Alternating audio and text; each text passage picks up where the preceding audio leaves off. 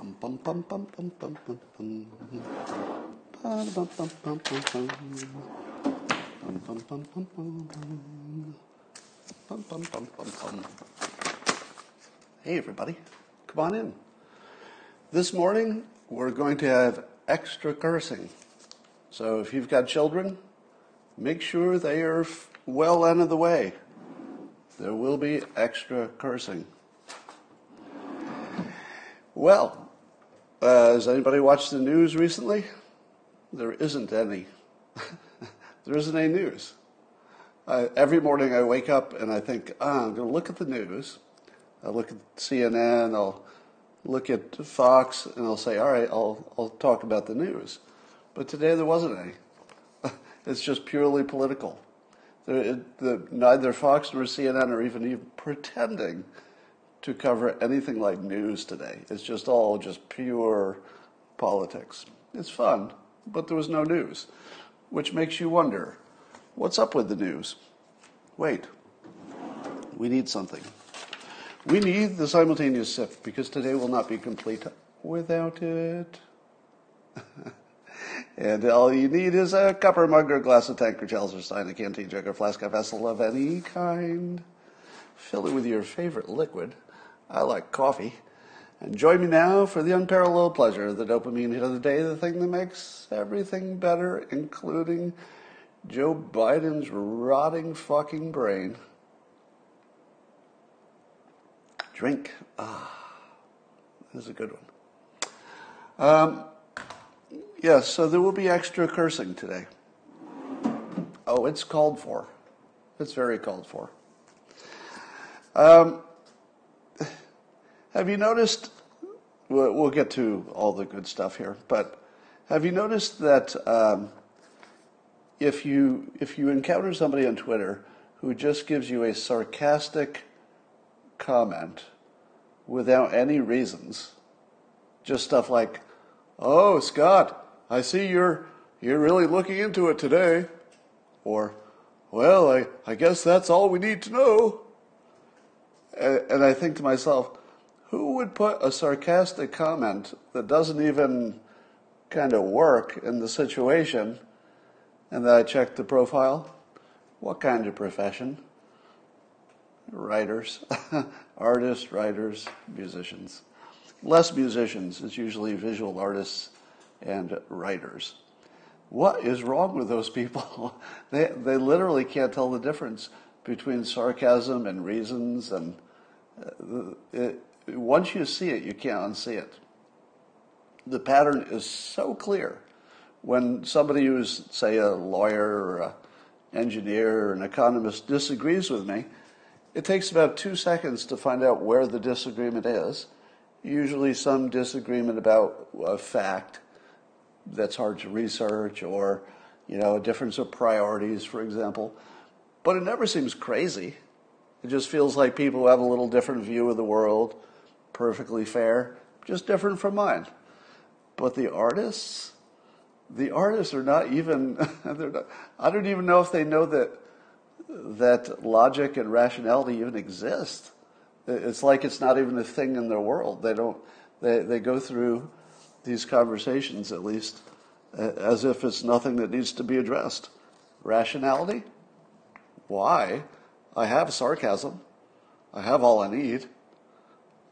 Look at my sarcasm. That should cover it. So anyway. So when Hillary Clinton was running against Trump, I have to admit that for me it felt personal, because I really didn't like Hillary Clinton. And she was anti-male. Now, if anybody ever had a good reason to be anti-male, it's Hillary Clinton. She comes by it honestly. I think Hillary Clinton could be completely forgiven for being anti-male, right? If we're being fair, she's got a reason, all right? It's called Bill, but whatever her reason are, whatever her reason is, she is anti-male, and I think that's pretty obvious. And so anybody who's anti-me for immutable purposes, doesn't matter why, if they're men, anti-white people, anti-black people. If they're anti-anything about something you're not going to change, or including, I guess, religion, even though you could technically change that if you wanted to. I hate everybody who's in that category, basically. If somebody hates me for any one of those reasons, I just hate their fucking guts. And likewise, if they're hating some other group I'm not in for the same reason, I'm not too happy with them either. But it's a little more personal when it's me, of course. So 2016 honestly felt personal. But I wasn't feeling that about Biden or Kamala Harris, because I don't really have a strong feeling about them until today. And here's the thing. When Biden was originally, and when I say originally, I mean not that long ago, in the last few months, he brings up the Charlottesville Fine People hoax every now and then. And he believes, or he acts like he believes, that the president called the neo-Nazis fine people. All of you know it was a hoax. You know that the president literally said the opposite. You know that all the people who said, I saw it with my own ears, because they talk like that, they see things with their ears. You know that they saw the edited version that reverses the meaning. If you see the full thing, it completely flips it. But I thought when he was saying it originally, I said to myself, he's not all there. He probably doesn't know it's not real. He probably thinks it's real, because a lot of people were fooled into thinking it was real, so maybe he was fooled too. But at this point, he's basing his campaign on the Charlottesville Fine People hoax. He made that very clear again last night with Kamala Harris. And here's what's different. Do I understand that President Trump has failed the fact-checking 20,000 times? Can we just get this off the table? Yes, I fucking know it. You don't have to come into my comments and say, well, what are you saying? If Biden said that and it's not true, what about Trump's 20,000 fact-checking? Yes, I fucking know it. I fucking know it. You don't have to tell me.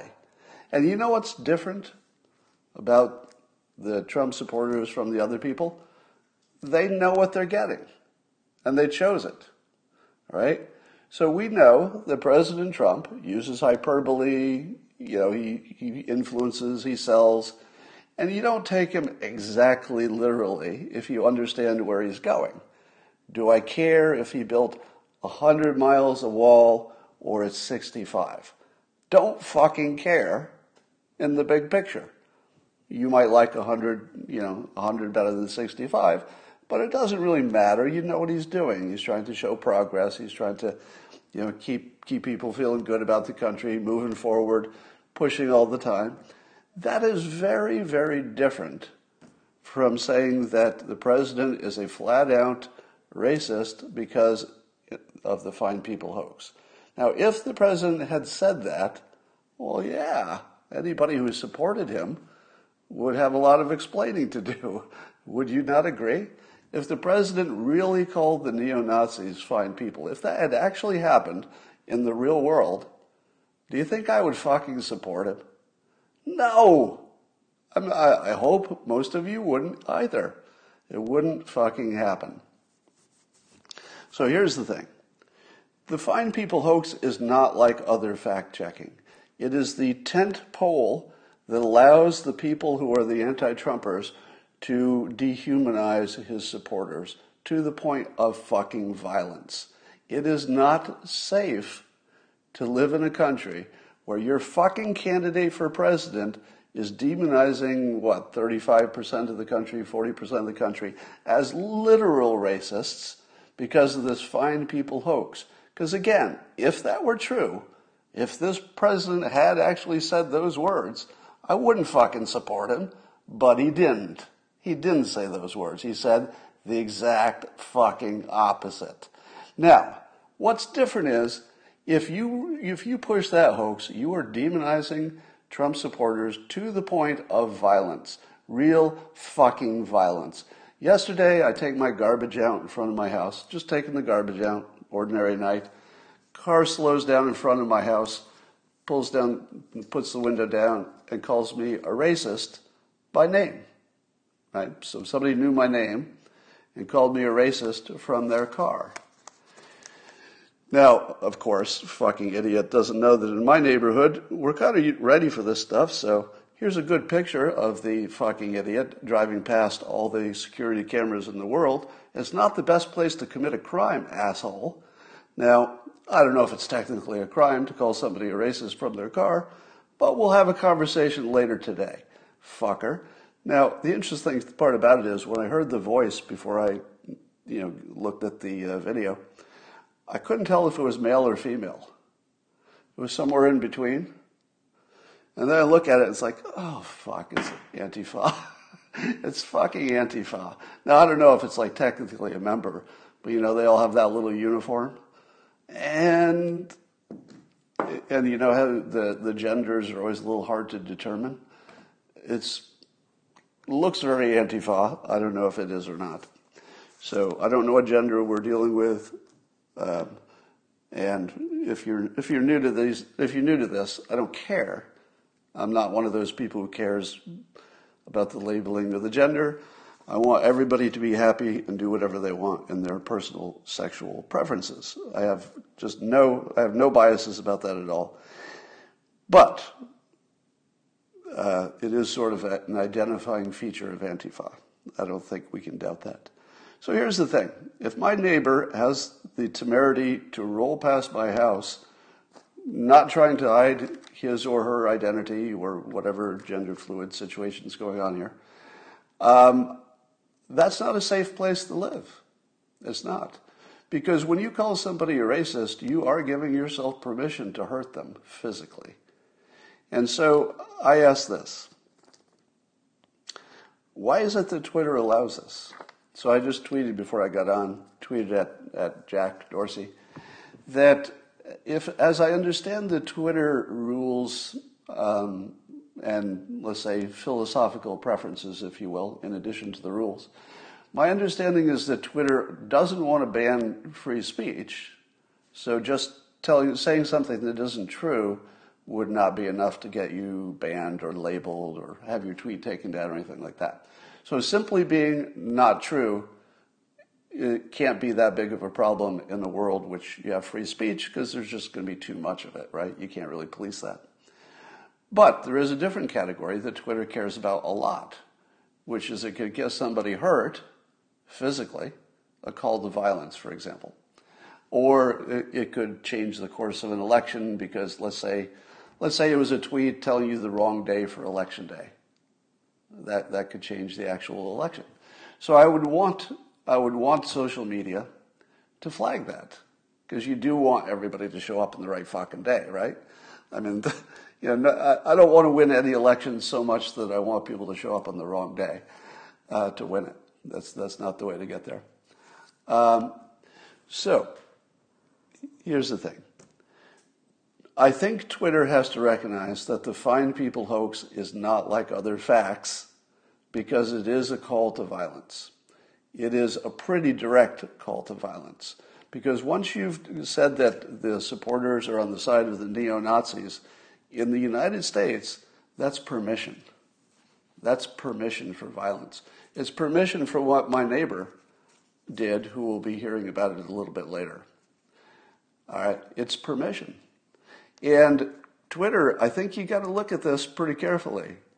This is not like other fact-checking. When you say somebody's with the neo-Nazis in the United States in 2020, you just painted a fucking target on their back. All right?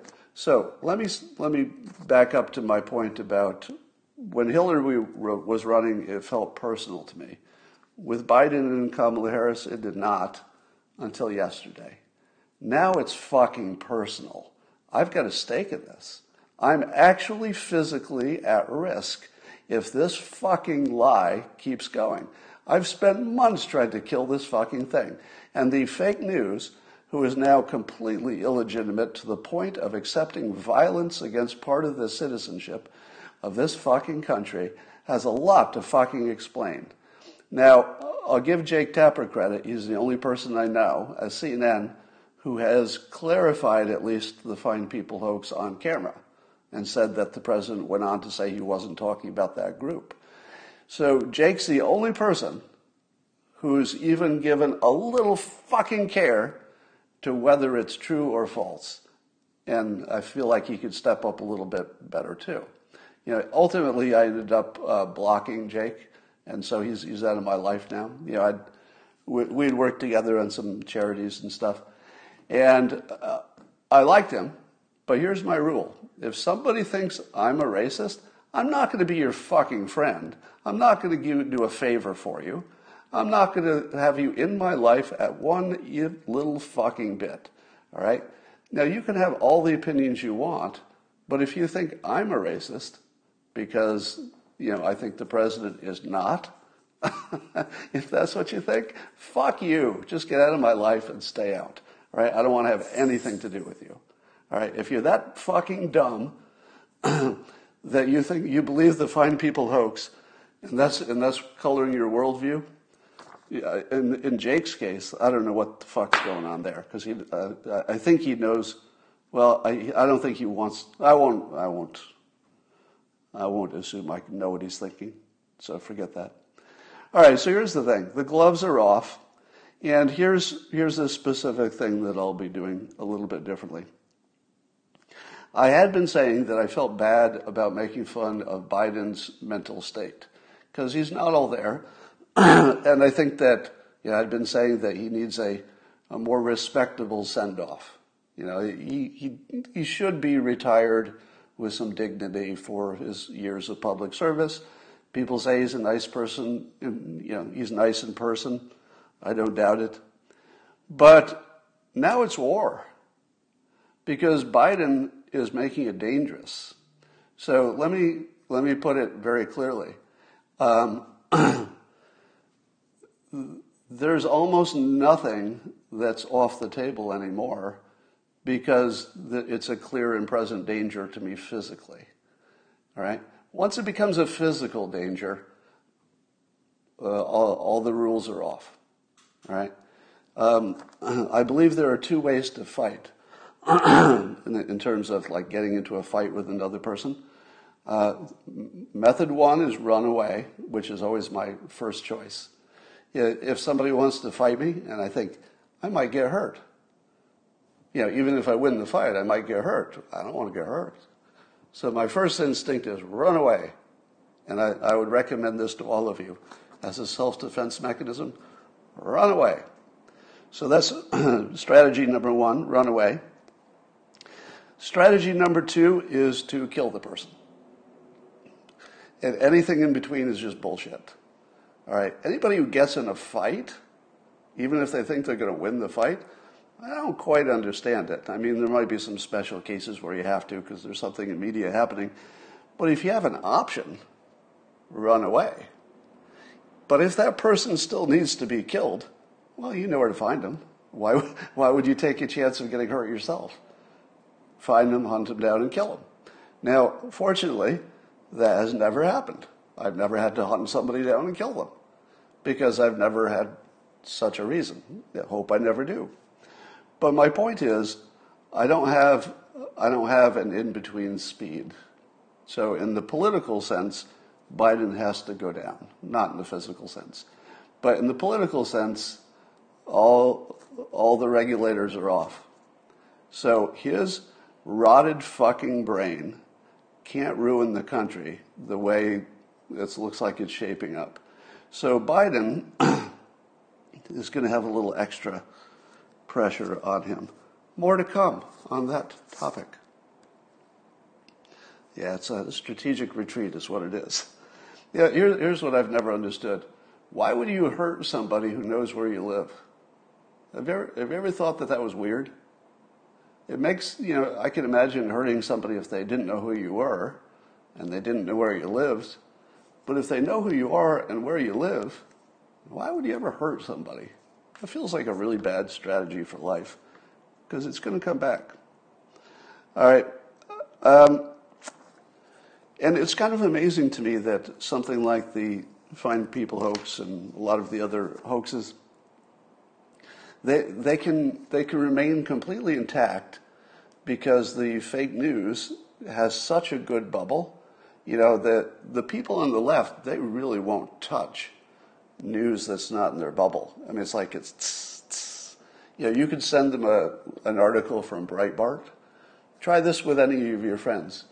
Send an article from Breitbart to one of your Trump-hating friends and say, hey, here's something that contradicts what you thought was true, and it shows its sources. You can check for yourself, and you'd see that it's right. You can't even get them to read a Breitbart article. They just won't do it. Won't even read it. So their bubble is complete. Now, I have to admit, there are a few sources that I feel the same. If somebody sends me an article from the Huffington Post to make their point, well, I'm not going to read that. Come on. Or the Atlantic. Has anybody ever sent you an article from the Atlantic to make their case that, Trump is Orange Man bad? If I see an article from the Atlantic, I just laugh. And I think, you poor, poor bastard. If you're reading stuff in the Atlantic and you think that view of the world is anything close to accurate, you poor, poor fucking bastard. I asked this question, and this is serious. Objectively speaking, if you take politics out of it, and you're just scoring, is Biden the most prolific liar the Democrats have ever run for president? Do you think that that's true? Do you think that there's never been a bigger, more obvious liar than Biden? Now, of course, you're going to say, hey, but, Bill Clinton lied, and you can say, hey, Obama lied, and, all the politicians lie. Let us stipulate that we don't have presidents who have told no lies according to third parties who rank these things. But I'm just saying that Biden might be the lyingest of all the liars. Am I wrong about that? Because the types of lies that he's told are ridiculous ones, like his own resume. He's lied about his education. He's lied about some pretty big stuff. And now he lied about the president being soft on terrorists. What? Being soft on terrorists? And so he says, or Vox, yeah. If somebody sends me a Vox article, I usually just laugh. Because, don't really need to read it to know that it's bullshit.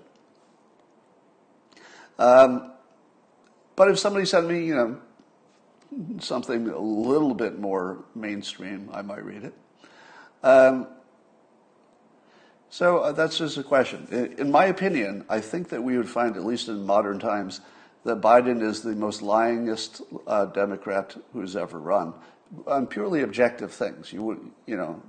I think you could just score it, see how many times he's lied and what kind of lies they are. Which is an interesting strategy, because what is the biggest complaint about this president?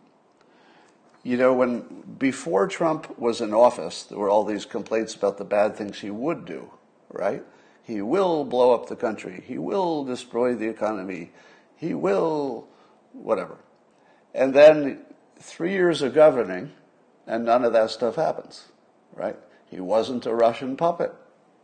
The Russia collusion didn't happen. So after 3 years, you talk to your Democrat friends who hate Trump, and you say, what is it about him that you hate now that you've seen that everything you thought would happen didn't happen? And what is the usual answer? The usual answer you'll get from an educated Trump hater who's watched him for 3 years and none of the things that he thought would happen happened. And what do they say? Well, he's a liar. He's a big liar. Now, fact check me on this. Have you had this conversation after, say, 3 years of governing, when you don't have to guess what happened? You just look at it. Don't they say the biggest problem with the president is that he lies? That's it, right? It's the number one thing. Because all of the other things just sort of went away. Now, you and I probably think, okay, you call it lying, I call it hyperbole. Yeah, he, maybe should say less about the medical stuff. Well, I get it. But have we not learned how to how to filter things? Have we not watched enough of this president to say, okay, there's the claim. Now let's look at what the experts say, see if it's a hyperbole or not. Have we not learned to understand how that works? That he is intentionally and tells us directly. This is the fun part. The president told us while he was running, before he was elected, after he was elected, that he uses optimism and he uses hyperbole. And he tells us. He actually tells us that he's going to do it. And then he doesn't. That feels a lot different than just making up a lie that would tear the social fabric of the country apart. Those are not the same thing. Biden's lying is the dangerous kind. The president's lying, if you want to call it that, is the salesman kind. Is the salesman destroying the country? No, probably not. Probably just selling you a car that you might be happy with if you bought. So somebody says, I lived in Delaware for 20 years and he's dirty, Biden is. Well, I don't doubt that. But he's been so vetted that I don't know how any of that's going to stick to him. I know what you're talking about, though, the credit card companies and all that stuff. Here's something funny. Have you seen the way that the media is treating the photography and the graphic images for Harris and Biden? Have you noticed that they're putting a big picture of Kamala Harris, and then they'll put a little picture of Biden standing behind her? On what planet, in what year, have you ever seen the vice president featured and the top of the ticket standing way back in the corner like he's disappearing? Have you seen that? It is so obvious that they're de-emphasizing Biden, the head of the ticket, that if this were a comedy, I mean, you could play this as a comedy. Imagine this is a movie, all right? Literally, imagine it's a movie, and you're seeing the graphic artists, and the graphic artist comes to the boss. They'll say they work at one of these big publications. They say, all right, here's my graphic treatment, and the editor says, can you make, you've got the vice president and the president, Biden and Harris, the candidates, you've got them the same size. Could you go back and just make the Biden one a little bit smaller and make the Harris one a little bit bigger? And the graphic artist comes back, and now the Biden is half the size of the Harris. And the editor says, okay, we're moving in the right direction, but the Biden is still a little bit big. Could you, just a little bit, just take a little off and give me another look? Graphic artist comes back, and now the Biden is 30% the size of the big Harris image. And the editor is like, could you just give me one more look? I just want to have something to compare. One with just a little bit smaller. Could you make the Biden 10% the size? And could you hide most of the Biden, most of the body part, behind the much larger Kamala Harris picture? And then the graphic artist looks at the editor and says, sure, I'll do that. And then as they're walking down the hallway, you see the graphic artist muttering, fucking idiot. Now, if that were a movie, because something somewhat like that actually happened, that those pictures you saw with tiny Biden and gigantic Kamala Harris, it wasn't the graphic artist who came up with that, all right? No graphic artist brought that image to their boss. Nobody's that bad at being a graphic artist. I'll tell you what happened. They brought him a picture where they were balanced, and the editor said, go back to the drawing board. That Biden, we can still see it. We can still see a little Biden in that picture. A little less Biden. All right, that happened. Right? You don't have to be some mind reader to know it went down just like that. Because no graphic artist brings tiny Biden, giant Kamala to the boss and says, how about this? That's not draft number one. You know it, right? That's not first draft. All right. The I feel like Republicans are totally falling into a trap. I think President Trump has fallen into this trap already, and certainly all the supporters. And here's the trap. If you're attacking Harris for her presumed sexual whatever past and the Willie Brown stuff and ha ha ha, she slept her way to the top, first of all, you're not a good person. All right, it's a subjective thing, but in my opinion, you're not really a good person if you're going to that argument, because there's enough of an argument without that, and you wouldn't want it to be about you, right? I mean, if you reverse that, would you want to be running for office and all they want to talk about is your sexual past? No. It wouldn't be fair. You wouldn't want it to happen to your daughter. You wouldn't want it to happen to your mother. You wouldn't want it to happen to your wife, your spouse. You wouldn't want it to fucking happen to anybody. So if you're doing it, if you're part of that, ha ha ha, it's funny. Okay, I get it. It's funny for about a minute, but really, it would be really helpful to get off of that quickly, because it just is too easy for the Democrats, and they're already doing it, to say, well, it looks like it's misogyny all the way around. All the Republicans are misogynist. Looks like that president's being misogynist because the way he talks about Harris is not the way he talks about men, which you could argue. But the president does like to use this word nasty. Nasty. Now, here's where he's clever, but maybe a little too clever in this case. The president is superb at using imagery and words and stuff that set your brain on fire, but if you looked at it specifically, there's nothing wrong with it. Right? The word nasty was not invented as a gender-specific insult. There's nobody who can't be nasty. You could be male, female. There's no gender assumption in nasty. But the Democrats have decided that there is.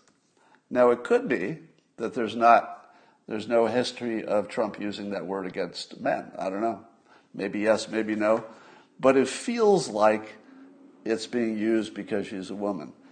But it's a really good word. Because nasty is one of those words, like dark, that you can read into it whatever you wanted to put into it.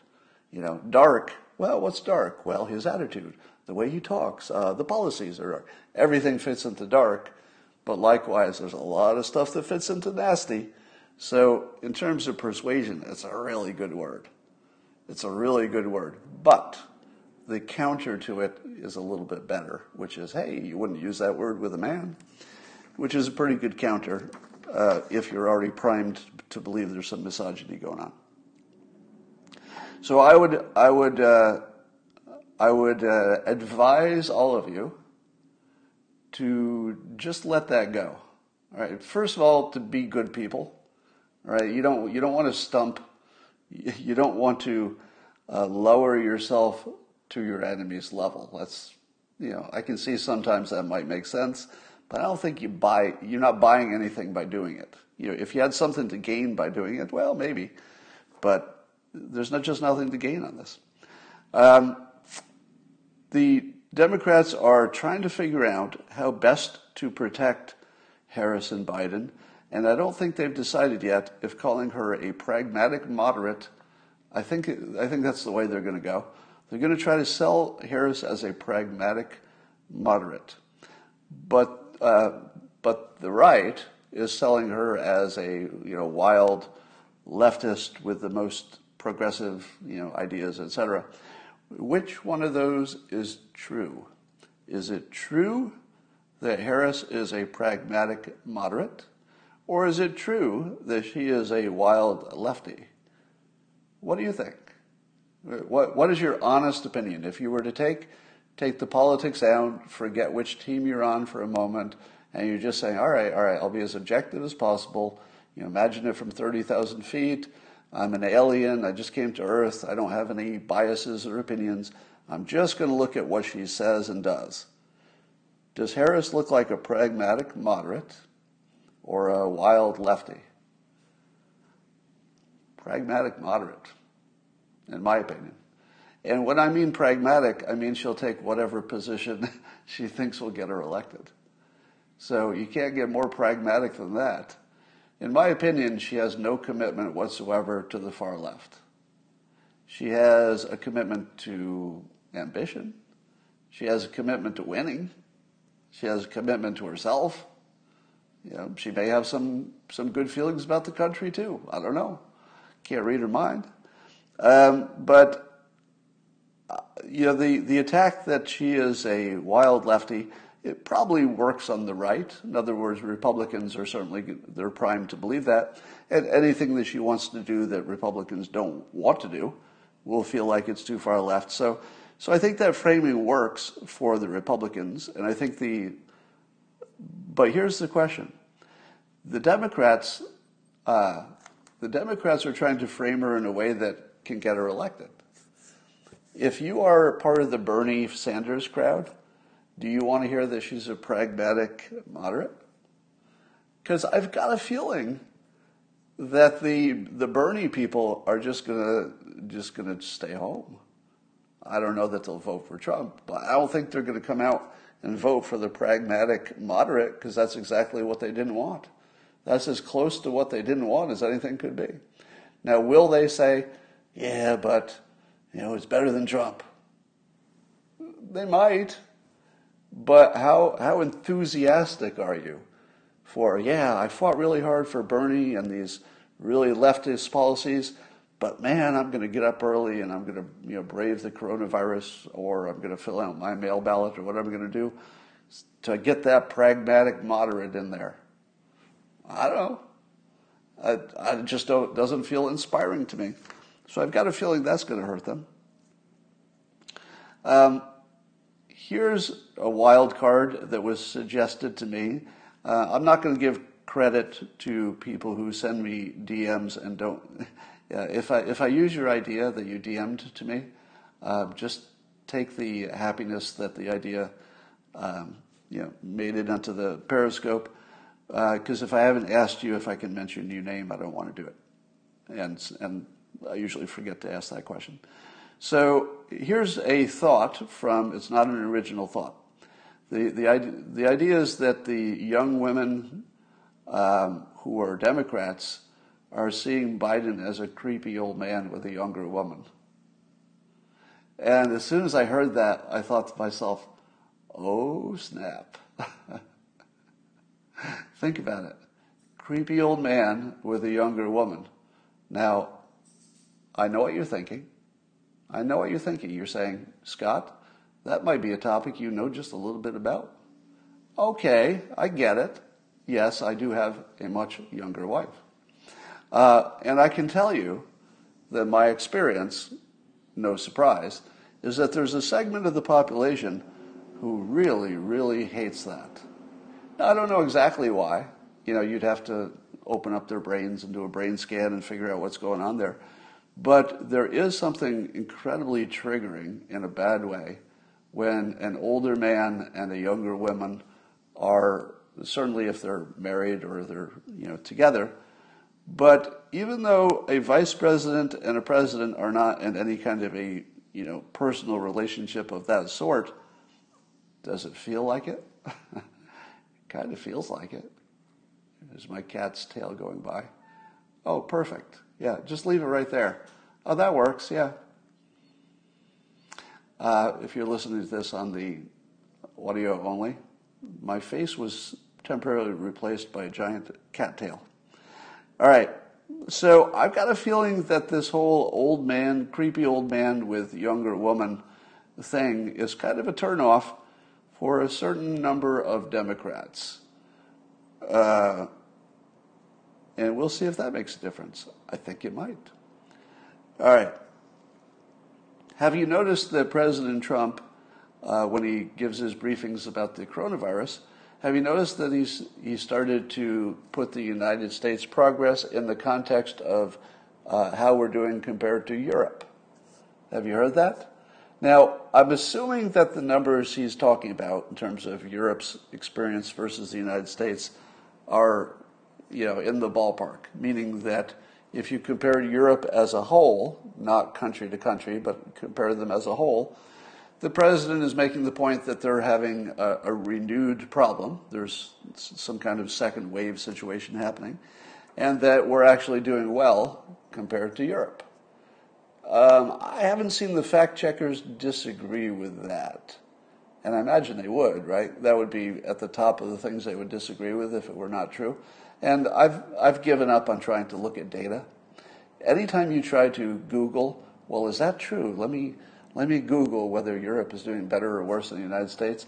You can find information, but you can't find anything you trust, at least if you're me. So you'll find competing information. You'll find stuff that's a month old. You'll find stuff about one country. You'll find stuff that measures things a different way in the United States.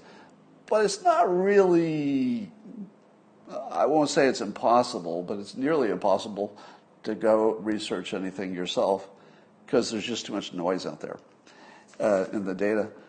So anyway, I think it's smart of the president to compare himself to these other countries because, as I predicted a while ago, they were doing well compared to the United States for a while, but what changed? You knew it was going to change. All right, here's a criticism of the administration. For those of you who say, Scott, why do you only say good things about the Trump administration? I don't. I have plenty of criticisms. I do talk more about what they do right, and I do defend them more than I criticize, but that's because the criticism part is so well taken care of. Like, you don't need another person to point out the same thing that's all the headlines. You don't need that from me. So I like to show you the view that's less expressed. And here's my criticism. I've talked about this before. There's the idea that we already have the technology and it would be easy to ramp up for these cheap over-the-counter paper strip tests for coronavirus. Now, apparently, these are a good test which will tell you if you currently have the virus versus used to have the virus and only have antibodies. So that's the first thing you have to understand, that these cheap, could be even $1, cheap little tests will tell you if you have it, as opposed to will tell you if you used to have it. So that's the first advantage. Second advantage is you get your answer in a few minutes, meaning that you could do it every day. You could test yourself before you left the house. You could test yourself in the lobby of your employer. You could test yourself before you go to the sporting event. So if it only costs $1 and you get your answer really quickly, that's pretty darn good, right? I mean, you could imagine that would lower the R, was the R0 or whatever they call it. It would lower the transmission rate enough that we'd really get on top of this thing. It wouldn't make it go away, but we could really get on top of it. Now, the critics say, but, Scott, this type of test won't pick up the virus when you're asymptomatic for like a day, that first day. To which I say, that's right. It gets all the other times when you're the most spready, but it will miss. We know this. It doesn't get that first day because you don't have enough, I guess, whatever, to detect it. But doesn't matter. If you got 80% of if 80% of the time you were right, that would be the best thing ever. So if you're saying, so the first thing R naught, sorry, that's what it's called, the R. Instead of R0, R naught, let's be scientific about it. So the first thing you need to know is that these paper strips could be only 80% getting it right. The 20% is wrong is because it's just too early. If you could create a test that could do that for $1, widely available and immediate response, it doesn't matter that you only get 80% of it. It doesn't matter. That is so good that if you're doing this much testing, you would just stamp out the virus probably in a couple of weeks, if it were ubiquitous. So here's my question. So this idea, I can tell you from personal knowledge, has been promoted up through the administration. So the administration is completely aware of this option.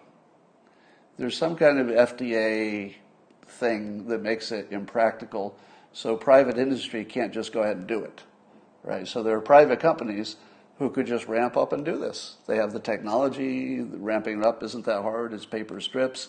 Oh, and if you're worried about privacy, this is a test you give yourself, unless you're trying to get into an event, and then of course, that would be different. But it's a test you would give yourself, so nobody has to know what your result is unless you tell them. So the administration knows about this option, and we have heard nothing about whether they like it, and nothing about whether they don't, and nothing about what they may or may not do about it. Now, I'm not going to say that I know this is the great answer and that I've considered everything and I know all the context and I know what's good or bad about this. I don't. I'm just saying that our administration is failing us at the moment on this question because we don't have an answer. At the very least, I need somebody like the president, or ideally more like the head of the FDA. I want somebody who's probably the head of the FDA to say this test exists or could exist. You could ramp up, and then tell us why it's not already a thing. If you're working on it, please tell us. Like if it's going to happen in a week, there's going to be some change to make this possible. Please tell us. That would be the biggest fucking thing you could tell us. If you're not going to do it, and there's a reason, fucking tell us. I just want to know the reason. I don't need it to be right. I don't need it to be the solution if it's not. I don't want you to lie to me. I just need to know where we're at. And so there's this big black hole where this is, according to the people who have looked at it, the most obvious, ramp-upable, practical, completely doable solution that would make this whole fucking pandemic go away if it's real. But what if it's not real? I need to fucking know that too. We need to know if it's not real. Just tell us where you're at, FDA. All right? Because without that feedback, again, the FDA might be completely right. All right? So I'm not ruling out the option that the FDA has looked at it and judged that it's a bad option. They have their reasons, and it hasn't been communicated. Failure. That is a failure, because you got to fucking communicate it. All right? We're all in this. Like, if you think the public is not fully engaged in this fucking pandemic, think again. Right? FDA, you're not like operating in some little satellite out there. You're fucking connected to the public, and we need just an answer. Just fucking tell us. Is this a thing or is it not a thing? Just inform us. All right.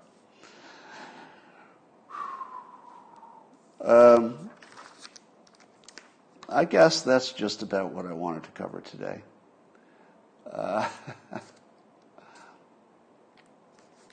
If the paper test is...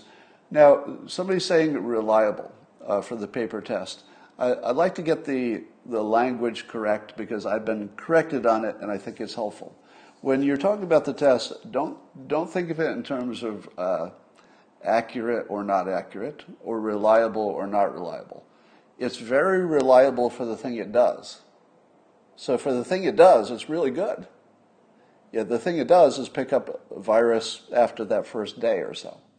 What it doesn't do is it's not designed that it could pick up that first day, but you don't need it to solve the problem. You could miss that first day every time. That's the proposition. You would miss it every time, but you would get the other stuff really, really well, and that would be all you need. All right. Yeah, we talked about my neighbor. You missed that part. So here's something amazing. So every time I see an Alex Berenson tweet about masks, being unproven, it's making me crazy. Because I think to myself, how do we not know, and I tweeted this yesterday, how do we not know now whether masks help? And I thought to myself, this is just crazy. this Berenson guy keeps tweeting that, to the effect that we don't have any information that masks work. And I'm thinking, that can't be possible. I mean, certainly it was possible in the beginning, but 5 months in, we don't know for sure. And here's what's going on, I think. The first thing that I think is going on is that people are looking at these various lab studies. The lab studies are all fucking bullshit. All of them. 100% of them are bullshit. All right. So if you saw a study that said that these masks stop these, water particles or whatever, and so therefore masks are good, that study is bullshit. If you saw the opposite, that there was a study that said that the particles get through, or it makes it even worse, or they're getting out through the edges or something, and in the lab they showed that that's true, that study is complete bullshit. All right? So whether or not the lab study showed it works, or the lab study showed it doesn't work, they're all bullshit. None of that should be taken as credible because they don't test it in the real world. Basically, they're just saying some droplets came out or some droplets didn't, or we measured this or we measured that. But what they don't tell you is that in every case, the covering is going to change at least the direction of where stuff is going. At the very least, it's, filtering it to the side or whatever. At the very least, it's changing the viral load. I mean, even if all it did was distribute it as opposed to send it directly into the mouth and eyes of the person you're talking to, if that's all it did, it probably would distribute the load. And none of these things are tested in the lab tests. Right? The lab tests are all just looking in one window of the Taj Mahal. That's it. Every one of them looks in one window, and they go, all right, well, I guess I know what the Taj Mahal is. I'm looking in the one window, and it looks like the Taj Mahal is it's a men's room. Yeah, it looks like that's a bathroom in there. If you're only looking through one window, you don't know anything. And that's what all the lab tests are. The only thing that would convince me is real-world usage, where somehow you could say, this group is exactly like this other group. That's the hard part, right? Getting any two comparable groups and say, well, they use masks, and look how well it did. They didn't use masks, and look how well it did. Now, the next thing that people do is they'll send me this one country or one state. They'll say, look at this one state. Here's where they put the masks. Here's where it didn't work. Do you know what is also useless? Sending me one state. Every time you see a graph of one state, or two or three, anything in the small numbers, and it says, here's the masks. This day is when they were mandatory. And look, infections still went up. Then you don't understand how to look at data, because all you've seen is that things are getting worse. You don't know what the masks did. If you didn't have masks, would that curve be even worse? That's the question. If you don't know if it would be even worse without the mask, you don't know anything. You don't know anything. Here's what I would find convincing. All of the countries that did masks, somehow putting them in a bucket. All the states, all the countries, the mask people, put them in one bucket and all together. So you're not seeing just the weirdities of any one country or the weirdities of any one state. Compare that to all the places that didn't do masks. And just show me the two curves. All right, if you can adjust them by time, I guess you'd have to do that because everybody's sort of on their own schedule there. So if you could do that, would that whole entire giant basket of people using masks have a noticeably different curve collectively than all the ones that didn't use masks? Or, yeah, I guess that would be the best way. Now, if you show me that, and they don't look that much different, well, I would say that would be pretty convincing. If you showed me that, and there is a big difference, I'd say, okay, well, there it is. That's not a controlled clinical trial, but for the same reason that hydroxychloroquine, you don't know if it works. I don't know. I put it at 30% chance that it's a big deal, but it's still worth taking it because the risk is so low, right? So if you have a low risk, and yes, I know, there are people who can have problems with the masks. I know, the dentist has the foul mouth smell problem. I know it keeps the bacteria close to your face. I know the mask can get infected. I know you might touch your face, blah, blah, blah, blah, blah. But if it shows overall that the masks are making a difference in the pandemic, I would consider that important. And I think it's astonishing that we're still having this conversation 5 months in. So here's my take on it. I don't know if masks work. It seems to me obvious they do. But being obvious that something works is different than being scientifically true and proven. We all agree that you can be easily fooled just by looking at stuff, right? That's not science. Science is not saying, well, it looks like it worked. But your reason should tell you that at the very least, it's keeping your exhalations a little bit local. And if they're floating in the air afterwards, they're probably dispersed and probably a lower viral load. And if masks don't work, well, I'd be very surprised. Wouldn't be impossible. I don't rule it out. I don't rule it out that someday we'll find that masks made things worse. I just think it's a small chance. If I had to put the odds on it, I would say 95% chance that masks are helping in an important way, 5% chance that we got it all wrong. That's the odds I'd put on it, would just, observationally. So I'm just amazed that we don't even know that. If there's one thing we've learned from this whole coronavirus thing, is that we can't trust any of the studies. You can't trust any of the experts. And everything you think is true is going to be untrue tomorrow. And take that thinking over to climate change, because it's the same conversation. Now, by the way, for however many years I've argued that we can't do useful models of the future, 80 years in the future for climate change. Most people who have not done data analysis for a living, I would think, or have not been close to it anyway, would think maybe I'm wrong. Maybe you could do an 80-year projection about temperature and how that'll affect the world. Maybe you could. And you would not be an idiot for thinking maybe that was possible. You would just be somebody who had a different kind of experience in life, right? I've done projections. Anybody else who's done this kind of work knows it's not a thing. It's not even close to a thing. It's not in the neighborhood of being a thing. It's nowhere near a thing, but it's presented as a thing. Now, once the coronavirus has, I think, ruined all of us in terms of trusting data, trusting scientists, trusting the consensus, trusting, individuals or organizations, trusting the government, trusting anything. We've just learned that literally nothing can be trusted in the scientific or political realm. Nothing. But will we take that understanding in the Gell-Mann amnesia way? Will we take what we learned in this coronavirus situation about the undependability of projections? Will we take that to climate change? Evidence suggests that most people won't, that they won't make the leap, that they won't have the sophistication to say, everything was wrong about the coronavirus, just everything. Every person, every organization, every model, everything. It was all wrong. Oh, but this climate change stuff, we got that nailed.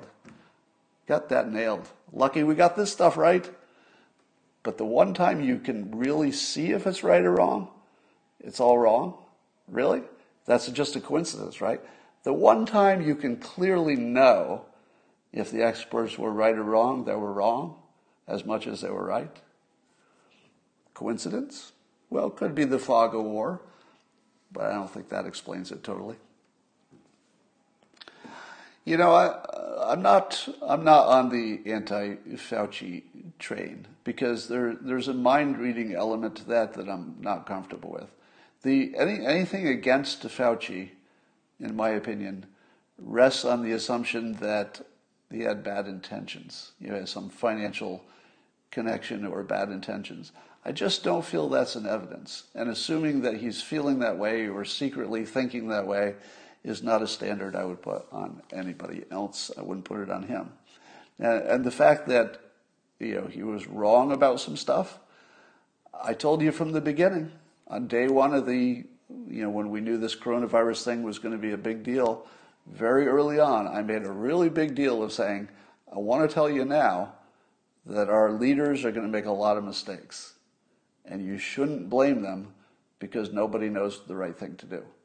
Later we'll know what was the right thing to do, and then we'll think we're all fucking geniuses because we looked in the past and say, well, why didn't he know? Why didn't he know? And of course nobody knew. There was always going to be somebody who guessed right, all right? If you take a bunch of marbles and, you've got a circle drawn on the ground, you just drop your marbles. Some will land in the circle. Some will land outside the circle because they'll roll. If it turned out later that being inside the circle was better than outside the circle, were the marbles that were inside the circle the smart marbles? No. Marbles are not smart. They just ended up where they ended up.